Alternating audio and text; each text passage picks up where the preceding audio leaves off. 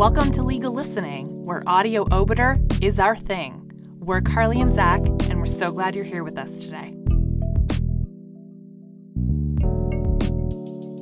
Hey there, it's just me today. We've got a special treat for you. We're going to bring you the sentencing decision in The Queen and Doring, brought to you by our very own Zach.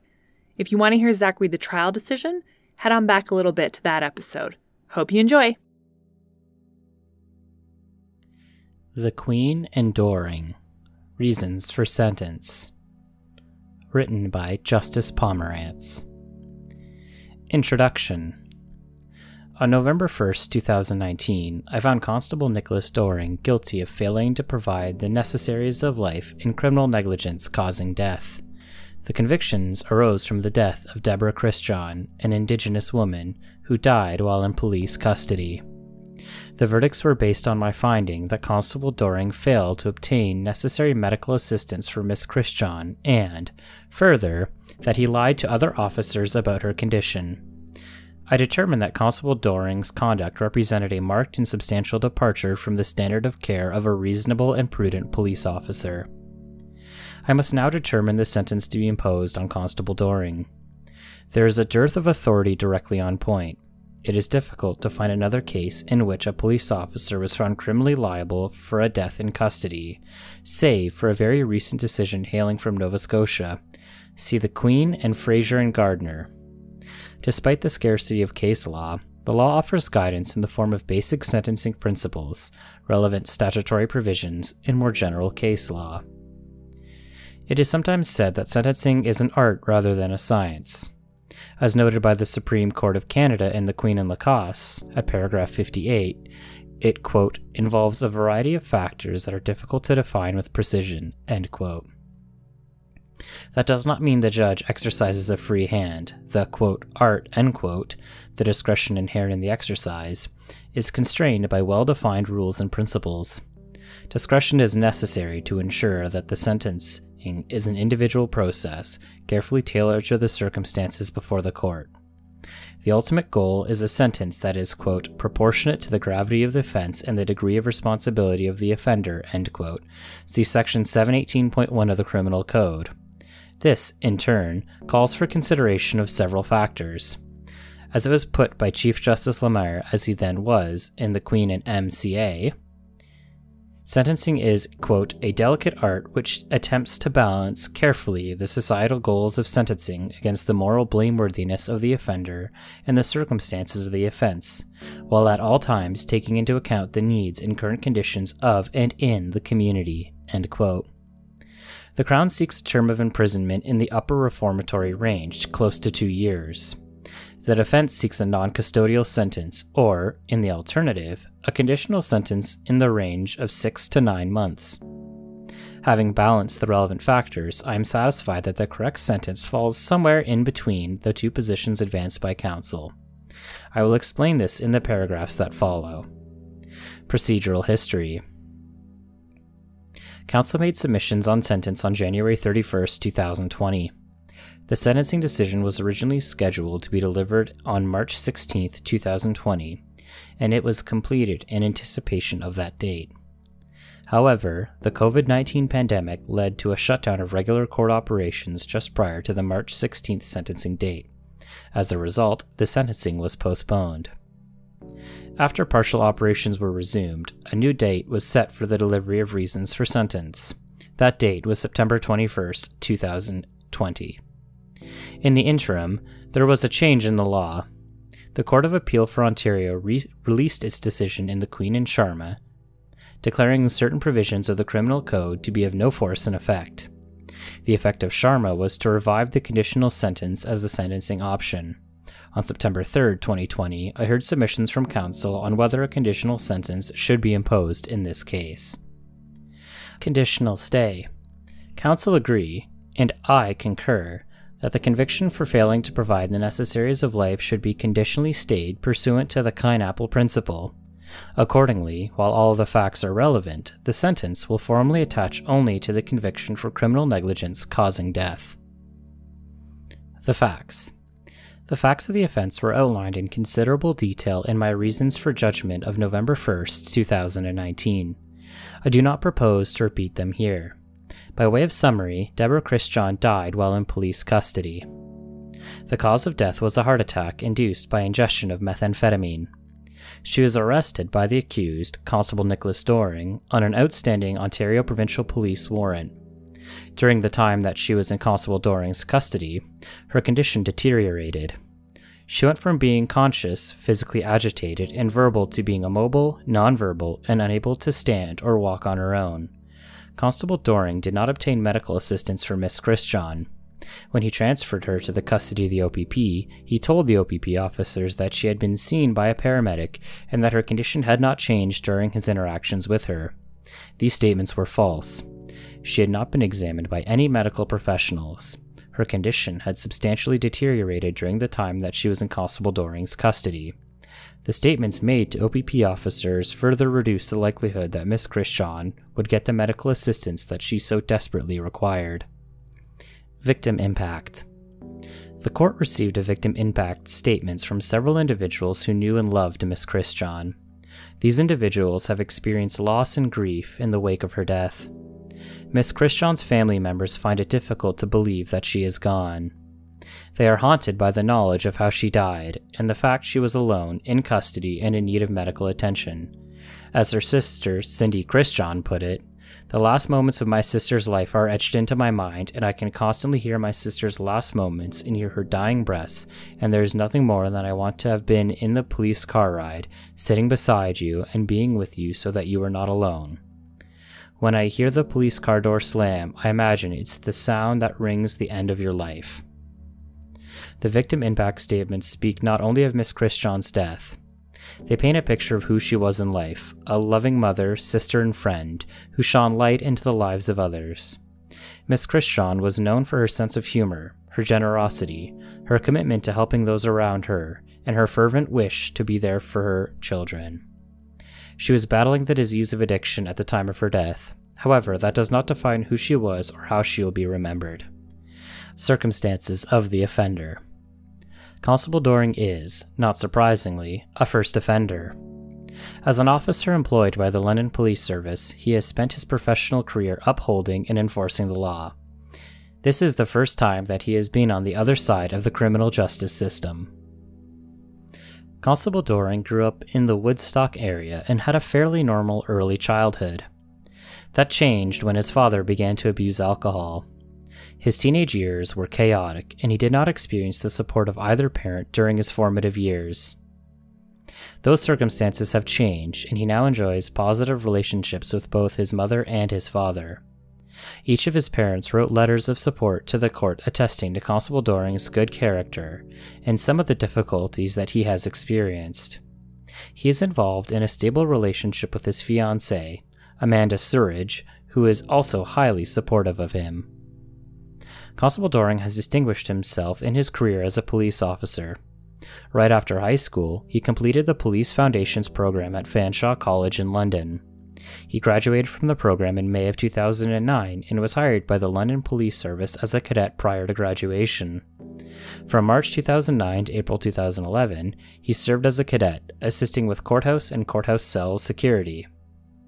In April 2011, he became a constable in the Uniform Division where he assisted with a number of special projects, including the domestic violence and street gang units. He was an avid consumer of training programs. In April of 2017, he was assigned to Community Foot Patrol. He has no history of discipline during his time with the police. He was described by one colleague who spoke to the author of the pre-sentence report as, quote, a respected colleague who is viewed as being self-motivated, hard-working, and willing to offer assistance to others, end quote. Retired Staff Sergeant Ian Riddle reported that, quote, his work performance was always at an elevated level compared to his peers, end quote, and that he, quote, always carried himself in a proud and professional manner with the utmost respect for those he served and served alongside of, end quote. According to the pre-sentence report, Constable Doring has volunteered extensively with various organizations, including St. John Ambulance, Tim Hortons Camp Day, and Big Brothers Woodstock.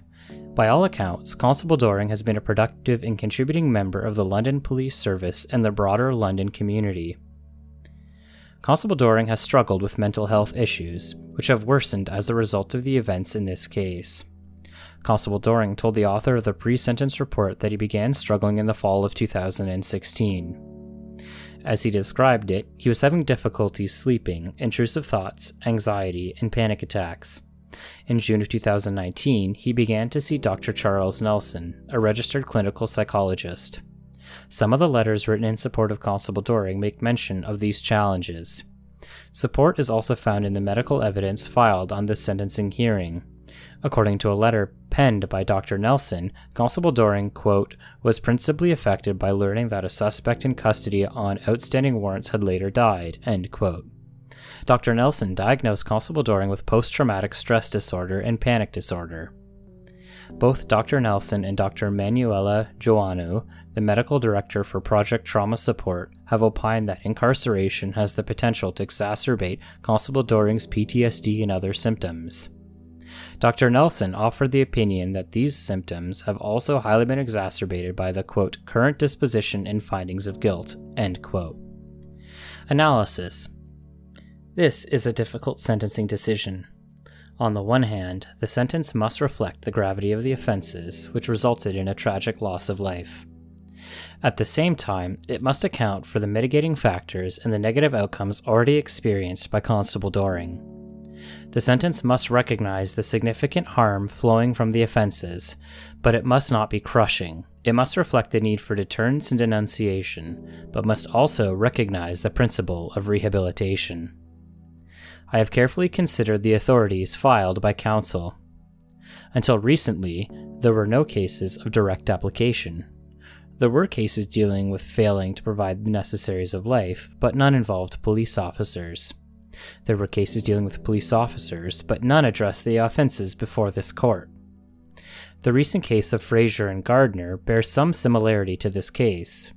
Two special constables were convicted of criminal negligence causing death arising out of the death of a detainee in a prison cell. The authorities recognize that, generally speaking, the crimes before the court allow for a broad range of penalty. Parents who fail to provide for medical care for children have been sentenced to anywhere from 6 months to 9 years in custody. Police officers have been given non-custodial terms, and in other cases, have been imprisoned for significant periods. The courts have generally recognized that there is no set range for offenses such as criminal negligence causing death. Penalty depends on the specific facts before the court and their interaction with the principles and purposes of sentencing. Those principles and purposes are codified in Section 718 of the Criminal Code as follows. 718. The fundamental purpose of sentencing is to protect society and to contribute, along with crime prevention initiatives, to respect for the law and the maintenance of a just, peaceful, and safe society by imposing just sanctions that have one or more of the following objectives. A. To denounce unlawful conduct and the harm done to victims or to the community that is caused by unlawful conduct. B. To deter the offender and other persons from committing offenses. C. To separate offenders from society where necessary. D. To assist in the rehabilitating of offenders. E. To provide reparations for harm done to victims or to the community. And F. To promote a sense of responsibility in offenders and acknowledgement of the harm done to the victims or the community. Several principles of sentencing are engaged in this case. I will discuss them below. Police criminality. When a police officer is convicted of a crime, the sentence must reflect the special role and authority of police in society. The powers conferred on police require that they be held to a high standard of accountability. I adopt the words of Justice Casey Hill in The Queen and Cook. At paragraph 29, police officers, as officials discharging public duties, occupy a special position of trust in the community. A heavy trust and responsibility is placed in the hands of those holding public office or employ. Individuals working in the justice system, quote, owe a duty to the public to uphold the values of that system, end quote, with the administration of justice, quote, dependent on the fidelity and honesty of the police, end quote. It has been recognized that crimes committed by police officers represent a breach of the public trust. It is for this reason that police are, quote, held to a higher standard than would be expected of ordinary citizens, end quote, and, quote, the principles of denunciation and general deterrence become magnified, end quote, in the sentencing of police. Mr. Nicol for the Crown submits that this case involves an egregious breach of trust. Mr. O'Hara for the offender disagrees. Mr. O'Hara says that there is no breach of trust here. The offense involved a failure to provide medical care, rather than an intentional criminal act. He argues that Constable Doring did not set out to exploit or abuse his position as a police officer. I offer 3 observations on the breach of trust arguments. First, a breach of trust can arise even when there is no deliberate exploitation of authority. Police criminality is, on its face, a violation of the general trust reposed in police to uphold and enforce the law. It is an implicit condition of that trust that police will obey the laws that they are enforcing. Viewed in this light, it is difficult to imagine an offense by a police officer that does not, in some way, breach the public's trust. Second, the offenses in this case could not have been committed by a civilian. Constable Doring was only in a position to commit the offense because he had the power to detain Miss Christian. The public accepts that police can deprive people of liberty, but trusts, as a corollary of that power, that police will keep detainees safe. That specific trust was breached in this case. While I find a breach of trust, that is not the only reason that the offenses are serious. Even beyond that characterization, the crimes carry a significant element of moral blameworthiness. I will turn to that issue now. Moral culpability. As with all groups of individuals, the crimes committed by police cover a broad range of conduct with varying degrees of moral blameworthiness. Moral culpability is high when the crime involves a deliberate leap into criminality, such as when an officer decides to sell drugs, or steal money, or share confidential information. Moral culpability is lower when the crime committed by an officer is incidental to the discharge of a duty related to public safety. The latter situation arose in the Queen in Porto. There, an officer was convicted of dangerous driving while racing to the scene of an emergency call. As Justice Thomas put it in his reasons for sentence at paragraph 23, quote, "This sentencing I find to be particularly difficult. This is not a driver street racing or swerving in and out of traffic. The gravamen of this offense is disregard for public safety. The reason that this case is so challenging is that the police officer's motive was the protection of public safety. While his motive is not a legal defense, it substantially mitigates moral culpability. Here, unlike most crimes, the officer's conduct had considerable social utility. It became criminal only because he responded in a disproportionate manner." The conduct of Constable Doring arguably falls somewhere in between these examples. He did not undertake a premeditated crime, nor, however, did he act in pursuit of the public interest. It was argued by the defense that, because Constable Doring was not subjectively aware of Miss Christian's need for medical treatment, his moral blameworthiness is low. However, the criminal law contemplates different types of moral blameworthiness. Penal negligence offenses are designed to ensure minimum uniform standards of conduct. The culpability here lies in the failure of Constable Doring to advert to and act upon the risks that would have been obvious to a reasonable and prudent police officer, or indeed, any person who saw Miss Christian's condition. I found as follows in my reasons for judgment at paragraphs 97 and 98 that, quote, "I accept that Constable Doring did not subjectively perceive that Miss Christian required medical attention and treatment. This subjective perception is not required to ground liability under Section 215. I have considered to what extent Constable Doring's state of mind raises a reasonable doubt on the modified objective standard of liability. I have concluded that, in the circumstances of this case, neither Constable Doring's testimony nor any other evidence is capable of raising a reasonable doubt on this central issue. Constable Doring's state of mind does not exculpate. Rather, in failing to advert to the need for medical attention, he turned a blind eye to risks that would have been apparent to a reasonably prudent police officer. I need not determine the precise point at which the duty of seeking medical attention was triggered. I am satisfied that it was clearly engaged by the time that Constable Doring arrived at the transfer location to meet the OPP. The failure to get medical help at that stage amounted to a failure to provide the necessaries of life and represented a marked departure from the standard of care of a reasonably prudent police officer. I also said this at paragraph 110. Constable Doring placed considerable reliance on the information and advice he received from Mr. Hill. Constable Doring was reasonably entitled to rely on what Mr. Hill had to say at the time he said it, but this was not a permanent medical edict. It was a full 45 minutes later that Constable Doring reached the transfer point, by which time Miss Christian's condition had deteriorated. She was no longer upright in her seat and aggressively moving and yelling. She was prone on the seat, moaning and shaking, and unable to get out of the car on her own. Her condition had changed, and it was obvious that she was getting worse, not better. One item of evidence at trial was very telling. Constable Doring stopped his cruiser at one point on the way to the transfer location because he could see Miss Christian slip down in her seat in the back of the cruiser. He wanted to check on the situation. What is significant is that he was not wishing to check on Miss Christian's well-being. He testified that he wanted to make sure that she had not slipped out of her handcuffs because meth users have been known to smash out windows in police cruisers. By that point in the chronology, Constable Doring should have known that there was cause for concern. If he did not know, the inference is that he did not care enough to know, a state of mind that carries its own moral culpability. Failure to see is blameworthy when it follows a decision not to look. Misrepresentation to the OPP. Moral blameworthiness is highest in connection with Constable Doring's statements to the OPP officers. Those statements grounded the finding of guilt on criminal negligence causing death. These statements reflected a wanton and reckless disregard for Miss Christian's well-being, a marked and substantial departure from the standard of care of a reasonable and prudent police officer. Here, the offense moved beyond acts of omission to acts of commission, deliberate falsehoods passed on to police who had their own duties of care. Why did Constable Doring do this?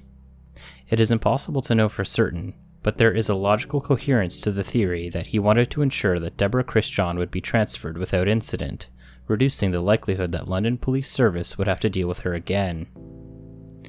The day before, the OPP had refused to execute the warrant precisely because Miss Christian was in the hospital. Miss Christian was seen by Constable Doring as something of a nuisance, as reflected in his radio communications. The misrepresentations prevented OPP officers from fully appreciating the dire nature of Miss Christian's condition. The most tragic consequence of this was the death of Miss Christian. Ancillary to that is the fact that the OPP officers themselves became participants in a fatal, yet preventable, event. The testimony at trial revealed that at least one of the officers was deeply affected by these events. While the OPP officers were in a position to make their own observations, Constable Doring's statement made it less likely that they would appreciate the significance of what they saw. As noted by Mr. Nicol, for the Crown, Constable Doring's actions breached a duty not only to Miss Christian and the public, but also to the officers executing the OPP warrant. The statements to the OPP officers also speak to what Constable Doring apprehended at the time. If he genuinely believed that Miss Christian was just riding out her high, there would be no reason to misrepresent that her condition had not changed over time. The statements to the OPP reflect some awareness by Constable Doring that Miss Christian's condition, left unexplained, would generate concern. The defense urged me not to draw this inference, arguing that there could be other explanations for the misrepresentations. However, I am hard-pressed to understand what alternatives might be. If the falsity concerned health status, the motive for the falsity likely concerned health status. Constable Doring had time to weigh his options before arriving at the transfer point. It is open to inference that he made a considered decision to offer false statements to ensure that the transfer was not impeded by medical intervention. Deterrence. Counsel for Constable Doring argued that general deterrence and denunciation should not play a prominent role in this case. Mr. O'Hara argued that, because this is the first time a police officer has been convicted for offenses of this nature, this is a test case. He drew a comparison to the Queen and J.H., in which Justice Trotter, as he then was, upheld a conditional discharge and probation for an offender who, through unprotected sexual intercourse, transmitted genital herpes to the complainant without having disclosed his condition. At the time of the offense, the criminality of exposing a sexual partner to herpes, as opposed to HIV, was unclear. As Justice Green, the original sentencing judge, put it, quote, "In the relatively novel situation that here obtains, a carceral disposition is not essential to achieve Parliament's sentencing objectives," end quote. JH was indeed a test case. Before it was decided, there was uncertainty over whether non-disclosure and transmission of genital herpes was a criminal act. There was no such uncertainty here. The crime of failing to provide the necessaries of life has a long history in Canada. It has long been applied to those who have charge over another human being, often in connection with a failure to obtain medical treatment. While charges are more common in cases of parental neglect, there is nothing startling about the notion that a police officer in charge of a detainee could face criminal liability for his conduct. Nor is there anything novel about a charge of criminal negligence where conduct reflects a wanton and reckless disregard for life. Constable Doring's liability is rooted in the self-evident proposition that all persons are entitled to the most basic necessaries of life. If this is the first time that a police officer has been convicted of such offenses, it is not because there has been any doubt about the criminality of the conduct. It was further argued on behalf of Constable Doring that the mere fact of conviction is enough to satisfy the need for general deterrence. Police communities are now on notice that they are required to react appropriately to medical emergencies, including medical uncertainties. This may well be the case. Police officers will also know that criminal conviction can lead to loss of employment. Nonetheless, general deterrence has never been exclusively about the likelihood of conviction or the impact of collateral consequences. The chief factor in the general deterrence equation is the sentence imposed and its potential to discourage others from crime. The sentence in this case must convey to those who control the fate of detainees that disregarding or actively impeding medical needs will be dealt with strictly by the courts. Denunciation. Denunciation is the paramount principle of sentencing in this case. As Chief Justice Lamer put it in the Queen and MCA, denunciation is designed to reflect and uphold communal values. Quote, "Our criminal law is also a system of values. A sentence which expresses denunciation is simply the means by which these values are communicated. In short, in addition to attaching negative consequences to undesirable behavior, judicial sentences should also be imposed in a manner which positively instills the basic set of communal values shared by all Canadians as expressed by the Criminal Code." End quote. In the Queen and Binalcofiore, Justice Rosenberg noted the dual nature of denunciation. Quote, "Denunciation embraces two different but related concepts. A sentence with a denunciatory component satisfies the community's desire and need to condemn, quote, that particular offender's conduct," end quote. A denunciatory sentence can also play a more positive role in a rational and humane sentencing regime by communicating and reinforcing a shared set of values, end quote. Societal values are not static. They shift as the public becomes increasingly conscious of social issues. Sentencing is directly related to the existing needs of a society. In the Crean and Willert, the Court of Appeal for Ontario made this point, going on to comment that, quote, "A punishment appropriate today might have been quite unacceptable 200 years ago, and probably would be absurd 200 years hence," end quote. Courts will sometimes change sentencing practices to conform to the contemporary view of a certain crime. In the Queen and McVeigh, the range of sentence was adjusted to reflect the harm associated with drinking and driving offenses. In the Queen and Friesen, the Supreme Court of Canada stressed that sentences in child sexual abuse cases must reflect the contemporary understanding of these offenses. Social values are also given expression in code provisions that define certain factors as aggravating. Recognition of social values does not mean that a criminal sentence should appeal to the masses. Public confidence in justice is not to be confused with popular justice. The sentence must reflect an objective balance of the relevant legal considerations. The point is simply that the prevailing social milieu is context, a source from which to derive those values calling for affirmation in a denunciatory sentence. The values at play in this case call for recognition of the sanctity of human life. As was put in the Queen and Morrissey, quote, "One of the most fundamental of our basic code of values is respect for life. Although less morally blameworthy than murder, criminal negligence causing death is still morally culpable behavior that warrants a response by Parliament dictating that wanton or reckless disregard for the life and safety of others is simply not acceptable." End quote. Other values are also engaged. The sentence must reflect the need to ensure that all individuals, whatever their personal challenges or personal characteristics, receive a basic level of care. It must reinforce the standard of care requiring police officers to treat all persons in a humane fashion. The value of human life and the corresponding right of citizens to protection from harm are entitlements attached to all citizens, including those who suffer personal challenges such as drug addiction. I acknowledge, as I did in my reasons for judgment, that police often face unpredictable and dangerous situations. They must be empowered to protect themselves and the public from persons who, through ingestion of drugs, pose a threat to others. However, the ingestion of drugs can also endanger the drug user, as this case so poignantly illustrates. A person who is in a precarious or uncertain medical state is entitled to treatment, whatever the cause.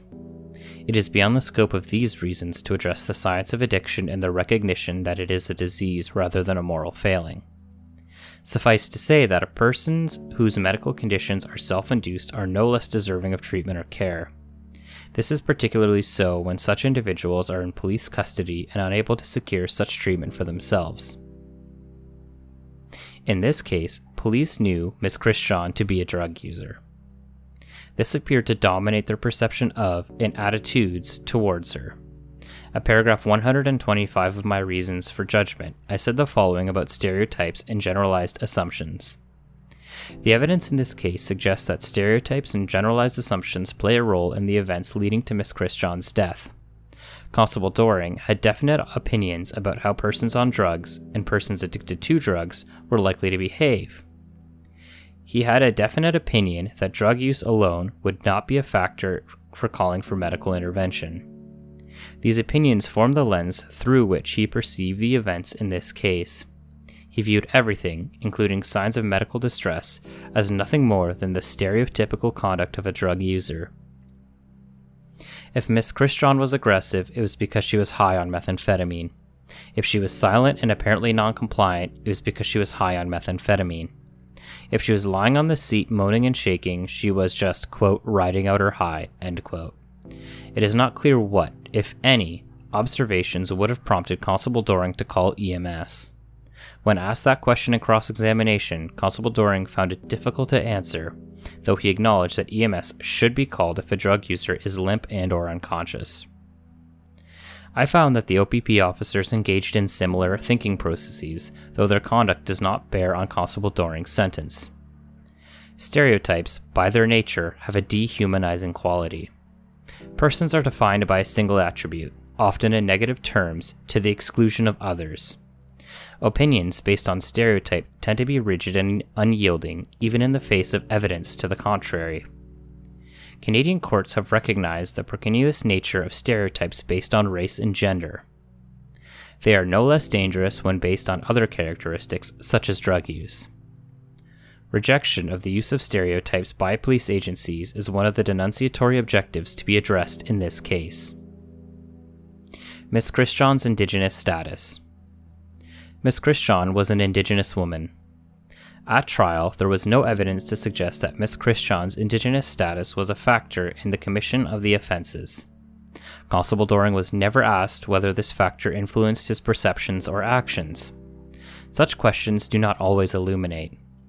Racial bias is often subtle and subconscious. It is rarely the subject of frank admission in the witness stand. Be that as it may, there is no evidence to suggest that Constable Doring was motivated by racial bias. Even if Miss Christian's status did not contribute to the offenses, it must be acknowledged. First, Canadian courts have come to recognize that, just as Indigenous offenders are disproportionately represented in Canadian prisons, Indigenous women and girls are disproportionately vulnerable to violence and other forms of mistreatment. They are often the subject of offensive and erroneous stereotyping, including stereotypes relating to alcohol and drug abuse. See the report of the National Inquiry into Missing and Murdered Indigenous Women and Girls. On this point, also see the Queen and Barton. Second, Ms. Christian's Indigenous status is relevant because the death of an Indigenous woman in police custody has an impact beyond the parties in court. Scholars studying similar cases in Australia have observed, quote, the adverse impact that deaths in custody have are much broader than the grief and distress experienced by their family and friends. Deaths in custody affect the relationship between the custodial officers and those in their care, particularly vulnerable and racialized groups. See Tamara Walsh and Angela Counter, Deaths in Custody in Australia, a quantitative analysis of coroner's reports, end quote. Tensions between Indigenous communities and police agencies have been documented by various Canadian courts and tribunals. See, for example, CBC and Ferrier. The Nunavut Court of Justice commented on the distrust of police agencies by Indigenous women and girls in the Queen and AM at paragraph 19. In the final report of the National Inquiry into Missing and Murdered Indigenous Women and Girls, the inquiry canvassed some of the reasons why Indigenous women and girls might be reluctant to report violence to the police. The commissioners wrote, during the truth-gathering process, families and survivors talked frankly about the reasons for not reporting violence to the police or not reaching out to the criminal justice system, even in cases where there had been severe acts of violence against them. Janisha Wilson described how prior negative experiences with police make Indigenous women reluctant to report violence or trafficking. Quote, there is significant reluctance for Indigenous women, specifically Inuit, to engage with police because of prior experiences of being seen as criminal, being blamed, being seen not as a victim, and causing it on themselves. End quote. Similar comments were made by the British Columbia Human Rights Tribunal in Campbell and the Vancouver Police Board at paragraphs 111 to 112. Today, Indigenous peoples are both over and under policed. They are overrepresented in the prison system. Indigenous women and girls in particular have been victimized and ignored by the police. As a result, many Indigenous people do not trust the police and do not trust that they are safe with the police. The UBCIC described the perception that many Indigenous people have of the police, quote, the police will not protect us, our children are not safe should the police approach them, and our presence in public space might draw attention of the police and therefore pose a safety risk to us, end quote. None of this is controversial. The Vancouver Police Department itself has recognized the fear and lack of trust which pervades its relationship with Indigenous peoples. These passages set a social context for this case. They are not about the London Police Service or any persons involved in this case. However, they describe the realities experienced by some Indigenous communities in Canada and the prism through which those communities might perceive the death of Miss Christian. Miss Christian died in police custody because she was not provided with the most basic level of care. This has the potential to reinforce the belief amongst Indigenous peoples that police are not their protectors, but rather persons to be protected from. This does not translate into a harsher penalty for Constable Doring.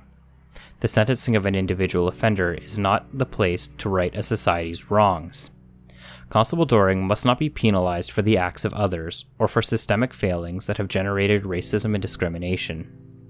Yet, just as it would be wrong to punish Constable Doring for societal failings, so too would it be wrong to ignore the broader context. Truth is the precursor to reconciliation, and the courts have a responsibility to speak that truth. In this respect, I am guided by the words of Justice Moldaver in Barton at paragraph 199. In short, when it comes to truth and reconciliation from a criminal justice system perspective, much needed work remains to be done. With this in mind, in my view, our criminal justice system and all participants within it should take reasonable steps to address systemic biases, prejudices, and stereotypes against Indigenous persons, and in particular Indigenous women and sex workers, head on. Turning a blind eye to these biases, prejudices, and stereotypes is not an answer. Mitigation and rehabilitation. I will now turn to the mitigating factors, the principle of rehabilitation, and the extent to which Constable Doring has already experienced punitive consequences. The events in question have changed the trajectory of Constable Doring's life. He went from being a young officer with a bright future in policing to a man with uncertain prospects, having lost the right to pursue his chosen vocation. Prior to these offenses, Constable Doring diligently served the public in his role as a police officer. He has no prior history of wrongdoing. This is the first and, presumably, the last time that Constable Doring will face the court as an offender. Specific deterrence is not a concern. Constable Doring's past contributions to the community and the attestations of good character are important mitigating factors in the sentencing equation. In the events of this case, and the resulting court proceedings, have taken a significant toll on Constable Doring's well-being. He has been diagnosed with PTSD. One can imagine that the prospect of conviction and the resulting personal consequences have themselves caused enormous anxiety for Constable Doring.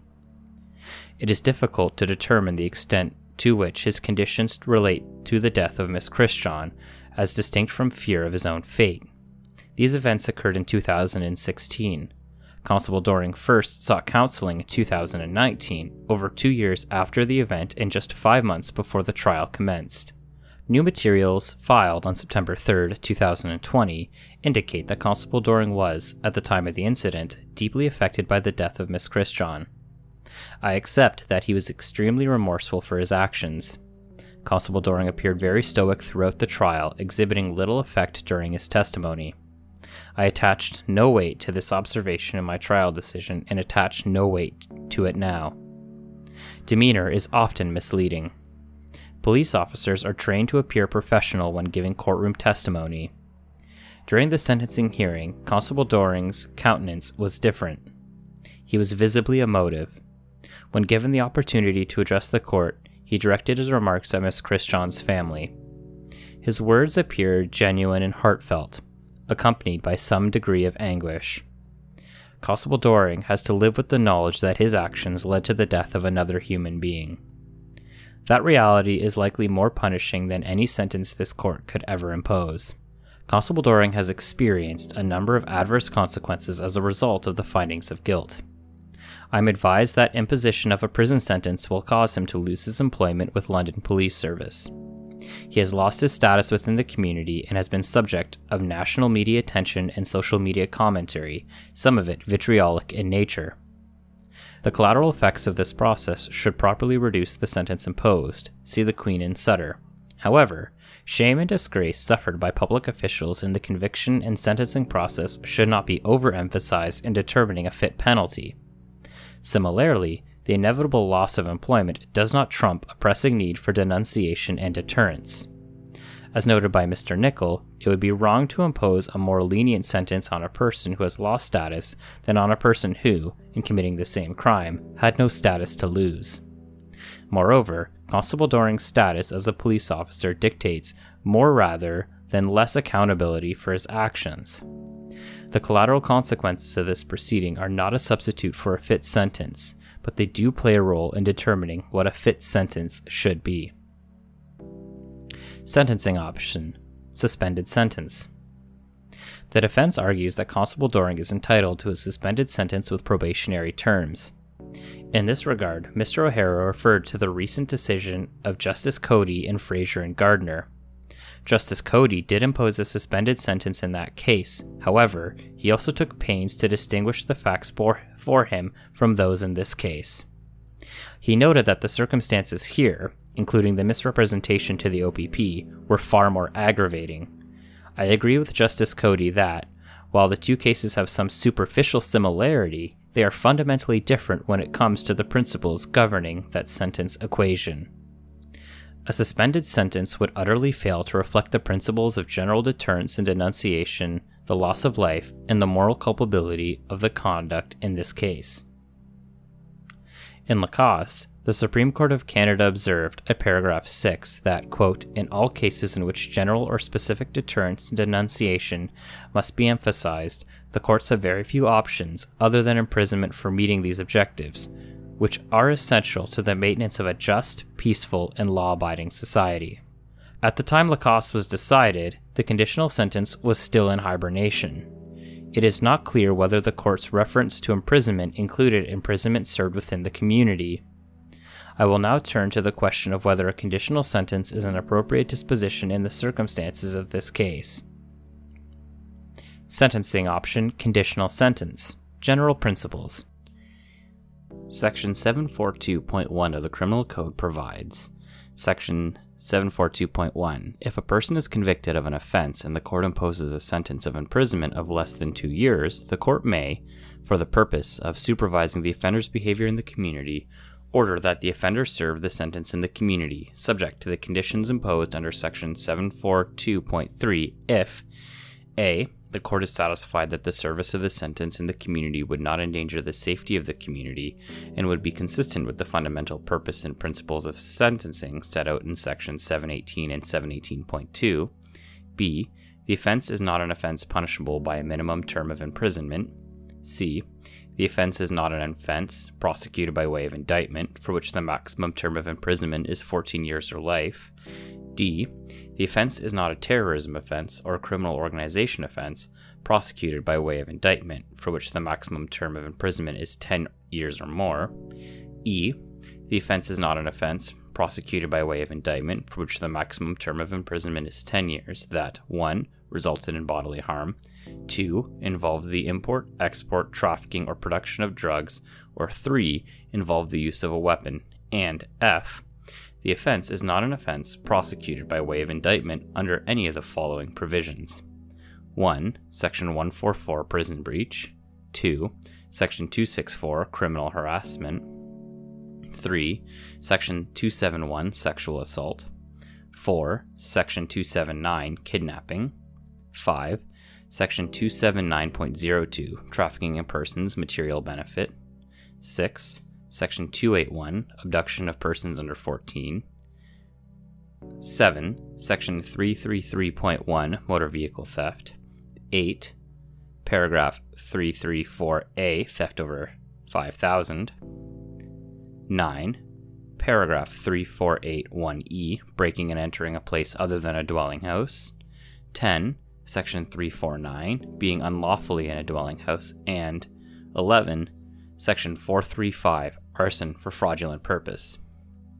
In Sharma, the Court of Appeal for Ontario struck down as unconstitutional Sections 742.1c and 742.1e2. This had the effect of removing the statutory barrier to a conditional sentence in this case. The Crown acknowledges that Constable Doring's sentence is properly less than 2 years, and that a community sentence would not endanger the community. The controversy pivots on the grounds whether a conditional sentence, quote, would be consistent with the fundamental purpose and principles of sentencing set out in Sections 718 and 718.2, end quote. It is common ground that the paramount sentencing objectives in this case are deterrence and denunciation. The defense, while acknowledging this, argues that those principles can be meaningfully addressed by a conditional sentence. The Crown argues that nothing short of a real jail can meet the deterrent and denunciatory imperatives in this case. In the Queen and Prue, the Supreme Court of Canada affirmed that no crime is per se ineligible for a conditional sentence. The conditional sentence can be punitive, despite the fact that it is served in the community. Restrictive conditions such as house arrest can, in many cases, address the need for deterrence and denunciation. A conditional sentence is often of longer duration than a jail term would be, and the offender does not benefit from earned remission. Nonetheless, a sentence of real jail remains a harsher penalty than a sentence served in the community. The conditional sentence is an intermediate option that bridges the gap between a suspended sentence and a jail term. While theoretically available for any crime, subject to any statutory bars, there are some crimes that rarely attract a conditional sentence. These include drug importation and financial crimes involved in a breach of trust. What is it that distinguishes those crimes? How does one determine whether deterrence and denunciation can be adequately addressed through a conditional sentence? The answer lies in the court's assessment of the gravity of the offense and the circumstances of its commission. While there is no bright-line rule, the court must assess the degree to which punitive objectives are paramount. As was put in the Queen and Prue at paragraph 114, quote, where punitive objectives such as denunciation and deterrence are particularly pressing, such as cases in which there are aggravating circumstances, incarceration will generally be the preferable sanction, end quote. The court explained at paragraphs 113 and 116. In sum, in determining whether a conditional sentence would be consistent with the fundamental purpose and principles of sentencing, sentencing judges should consider which sentencing objectives figure more prominently in the factual circumstances of the particular case before them. Where a combination of both punitive and restorative objectives may be achieved, a conditional sentence will likely be more appropriate than incarceration. In determining whether restorative objectives can be satisfied in a particular case, the judge should consider the offender's prospects of rehabilitation, including whether the offender has proposed a particular plan of rehabilitation, the availability of appropriate community service and treatment programs, whether the offender has acknowledged his or her wrongdoing and expresses remorse, as well as the victim's wishes as revealed by the victim impact statement, consideration of which is now mandatory pursuant to Section 722 of the Code. This list is not exhaustive. Where punitive objectives such as denunciation and deterrence are particularly pressing, such as cases where there are aggravating circumstances, incarceration will generally be the preferable sanction. This may be so notwithstanding the fact that restorative goals might be achieved by a conditional sentence. Conversely, a conditional sentence may provide sufficient denunciation and deterrence, even in cases in which restorative objectives are of diminished importance, depending on the nature of the conditions imposed, the duration of the conditional sentence, and the circumstances of the offender and the community in which the conditional sentence is to be served. Finally, it bears pointing out that a conditional sentence may be imposed even in circumstances where there are aggravating circumstances relating to the offense or the offender. Aggravating circumstances will obviously increase the need for denunciation and deterrence. However, it would be a mistake to rule out the possibility of a conditional sentence ab initio simply because aggravating factors are present. I repeat that each case must be considered individually. Sentencing judges will frequently be confronted with situations in which some objectives militate in favor of a conditional sentence, whereas others favor incarceration. In those cases, the trial judge will be called upon to weigh the various objectives in fashioning a fit sentence. As Justice Laforêt stated in The Queen and Lions, quote, "In a rational system of sentencing, the respective importance of prevention, deterrence, retribution, and rehabilitation will vary according to the nature of the crime and the circumstances of the offender," end quote. There is no easy test or formula that the judge can apply in weighing these factors. Much will depend on the good judgment and wisdom of sentencing judges, whom Parliament vested with considerable discretion in making these determinations pursuant to Section 718.3. I have determined that a conditional sentence is not a fit disposition in the circumstances of this case. I will explain why in the reasons that follow. Application to this case.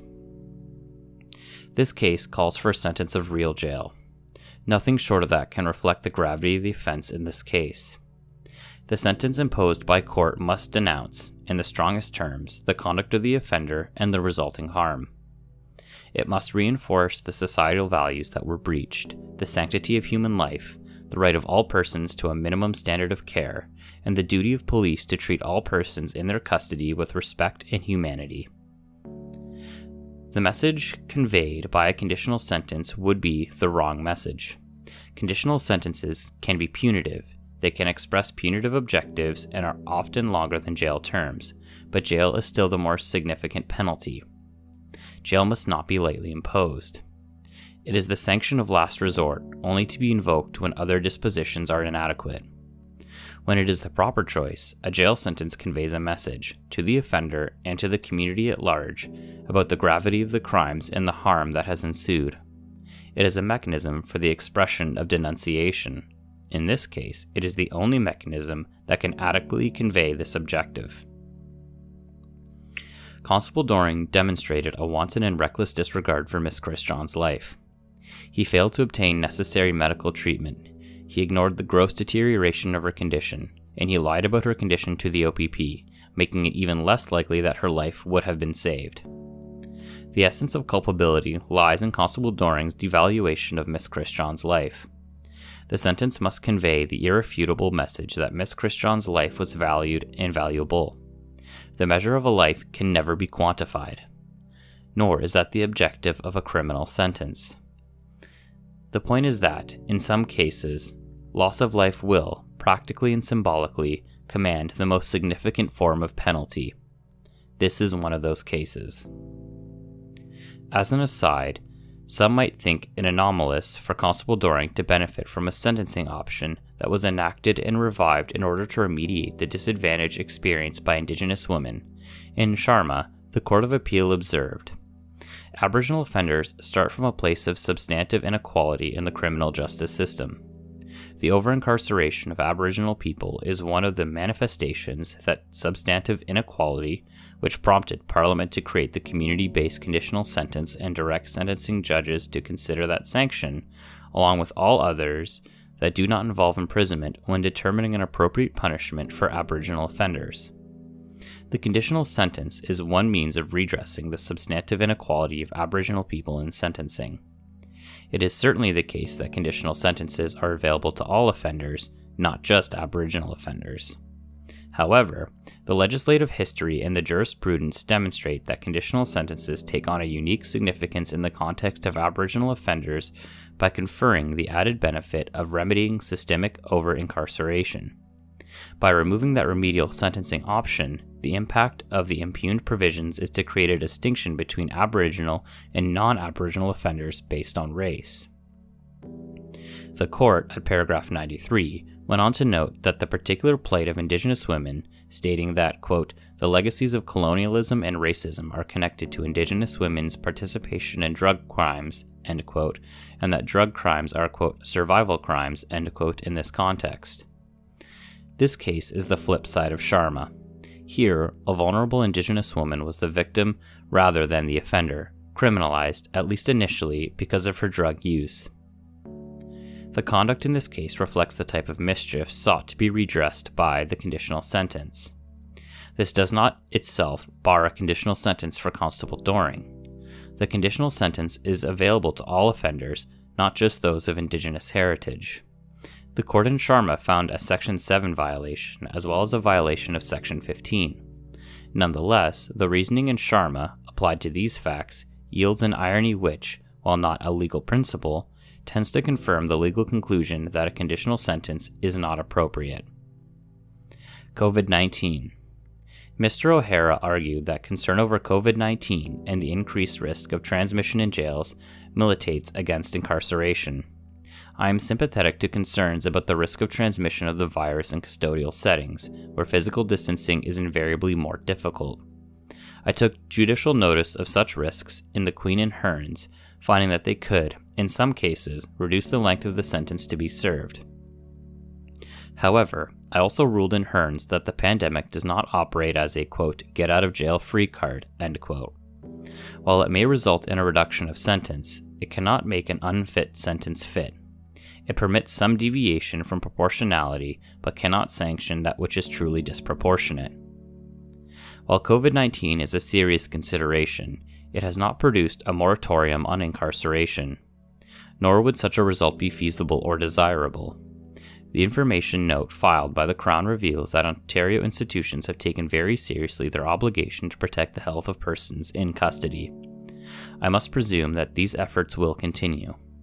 The virus is likely to increase restrictions on liberty within institutions in order to keep people safe.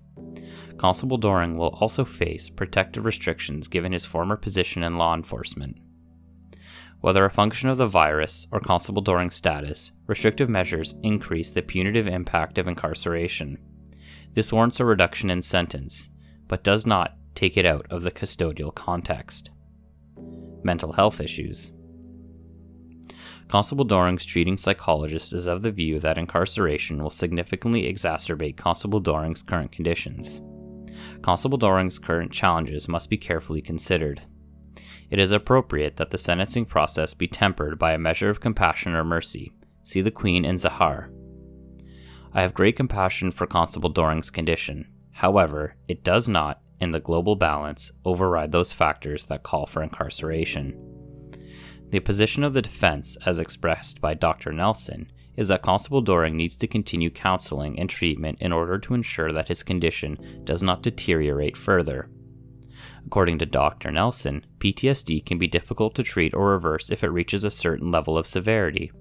However, in advocating against a jail sentence, Dr. Nelson did not appear to contemplate that treatment is available for persons in custody. The choice is not between therapy in the community and no therapy at all. I must assume that, like all other offenders, Constable Doring will have access to counseling and other resources within the institutional setting. It may be that technological tools such as video conferencing platforms can facilitate counseling with persons outside the institution. The court has the power to make recommendations to correctional officials about the conditions of incarceration.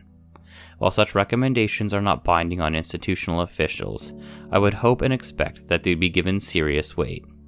I would hope and expect that prison officials would be sensitive to the health needs of this offender, as they are with others, and would take the steps necessary to ensure his well-being. Those steps could well include consideration by parole authorities in the event that Constable Doring were to experience a further decline in his health status. Sentence option: jail. What should the duration of the sentence be? The Crown initially argued a term of maximum reformatory or minimum penitentiary should be imposed.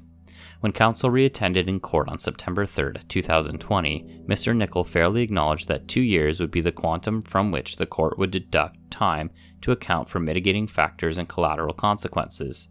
The Crown did not propose a specific figure, leaving it to the court to determine how much reduction is appropriate. I need not determine whether I agree that 2 years is the place to begin the analysis. I do know that the end point is less than 2 years. A sentence in the range of 2 years would fail to adequately reflect the various mitigating factors in this case. It would fail to account for the restrictive conditions in which Constable Doring will serve his custodial term, both because of his status and the COVID-19 precautions.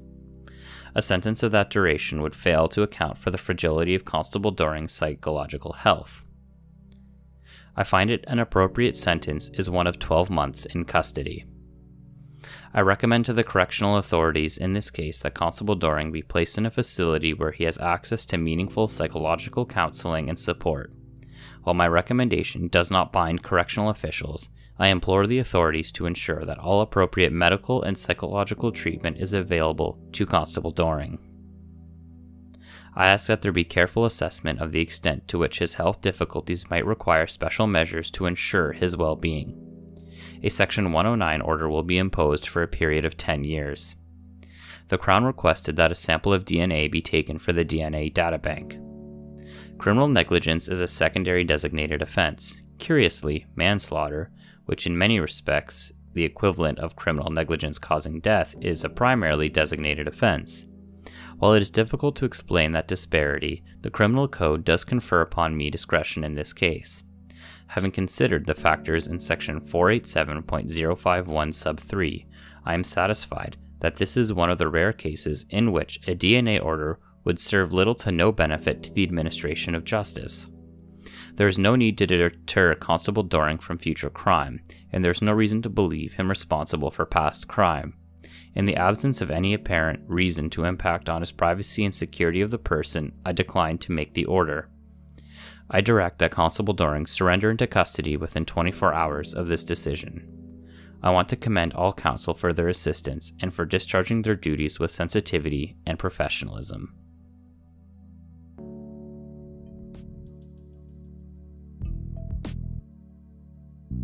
Legal Listening is founded by Zach Battiston and Carly Lyons. Hosted by Zach Battiston, Carly Lyons, and you, our listeners. Executive produced by Zach Battiston, Carly Lyons, and Anthony Radamile. Audio engineering by Anthony Radamile. Graphic design by Julie Lundy at julielundyart.com. Music by Matt Radamile at radandkel.com. We're always open to ideas, suggestions, and of course guest readers. Check us out at Legal Listening on Twitter and at legallistening.com. We'll talk to you next time.